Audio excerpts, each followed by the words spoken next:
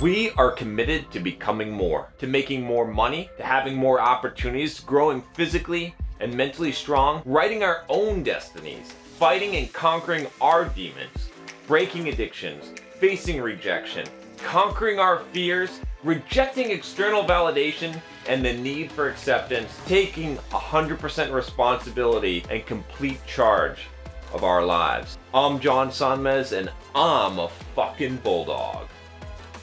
Alright, what's up, Bulldogs? Today I am going to be doing a book review, and I am going to be discussing Robert Greene's new book, The Laws of Human Nature. You can check it out here. I listened to the audio version of the book on Audible. I highly recommend it, and it is how I pretty much read most of my books. I get through most of them while I'm running, while I'm doing marathon training and running like 40 or 50 miles a week. Listen to Audible at 3x speed or 3.5x speed now.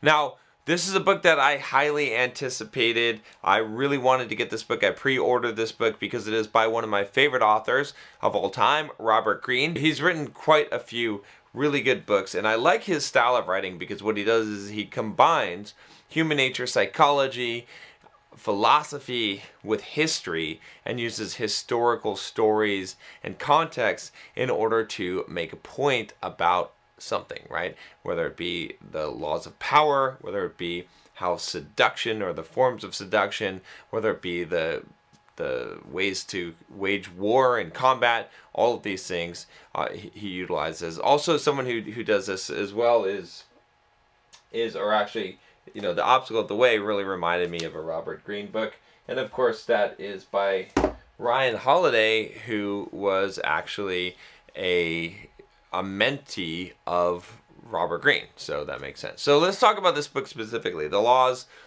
are the laws of human nature. I want to say the laws of power, but anyway, the laws of human nature.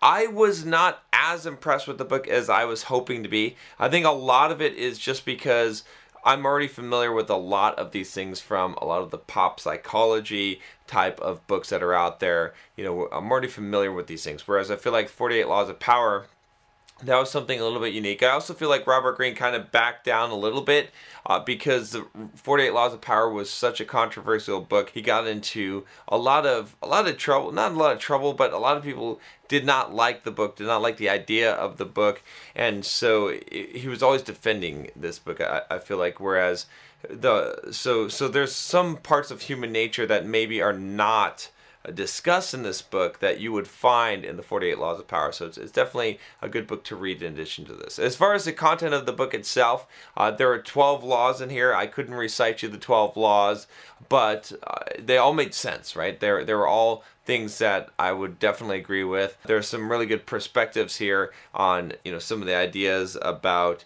you know, evaluating yourself, seeing yourself clearly, which is something I talk about all the time.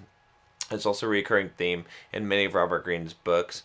There's some concepts around basically like that people are going to always be kind of having their own selfish motives behind what they're doing, and so you should understand that people are always going to be acting, you know, within alignment of their character. So a lot of times when you see someone doing something in the long term, their underlying character is going to determine what their actual actions are. Okay, so you can't just judge one set of actions or one thing. You have to look at the pattern and see the pattern, right? That we as humans very rarely go astray from the pattern that we generally are in life. So there's a lot of really interesting things, I think. Like I said, the book was not quite as appealing as some of his other books. I was a little bit disappointed. I felt like it was a little bit watered down. It didn't quite give you, you know, those punches, those ruthless punches that there were in the 48 Laws of Power and The Art of Seduction. But again, still really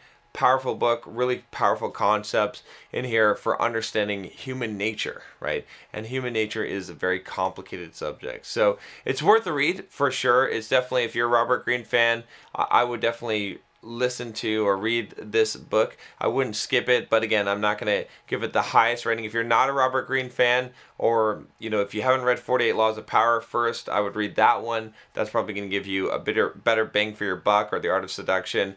but this book is definitely up there for sure, like I said, but again, I just feel like it just didn't pack quite enough punch, if I'm going to be totally honest with you, but I still would recommend the book, and it's still a really good book, and it still has a lot of really good content in it. So that's all I got for you guys today. If you haven't already, click that subscribe button down below, click the bell so you don't miss any videos, and I will talk to you next time. Take care.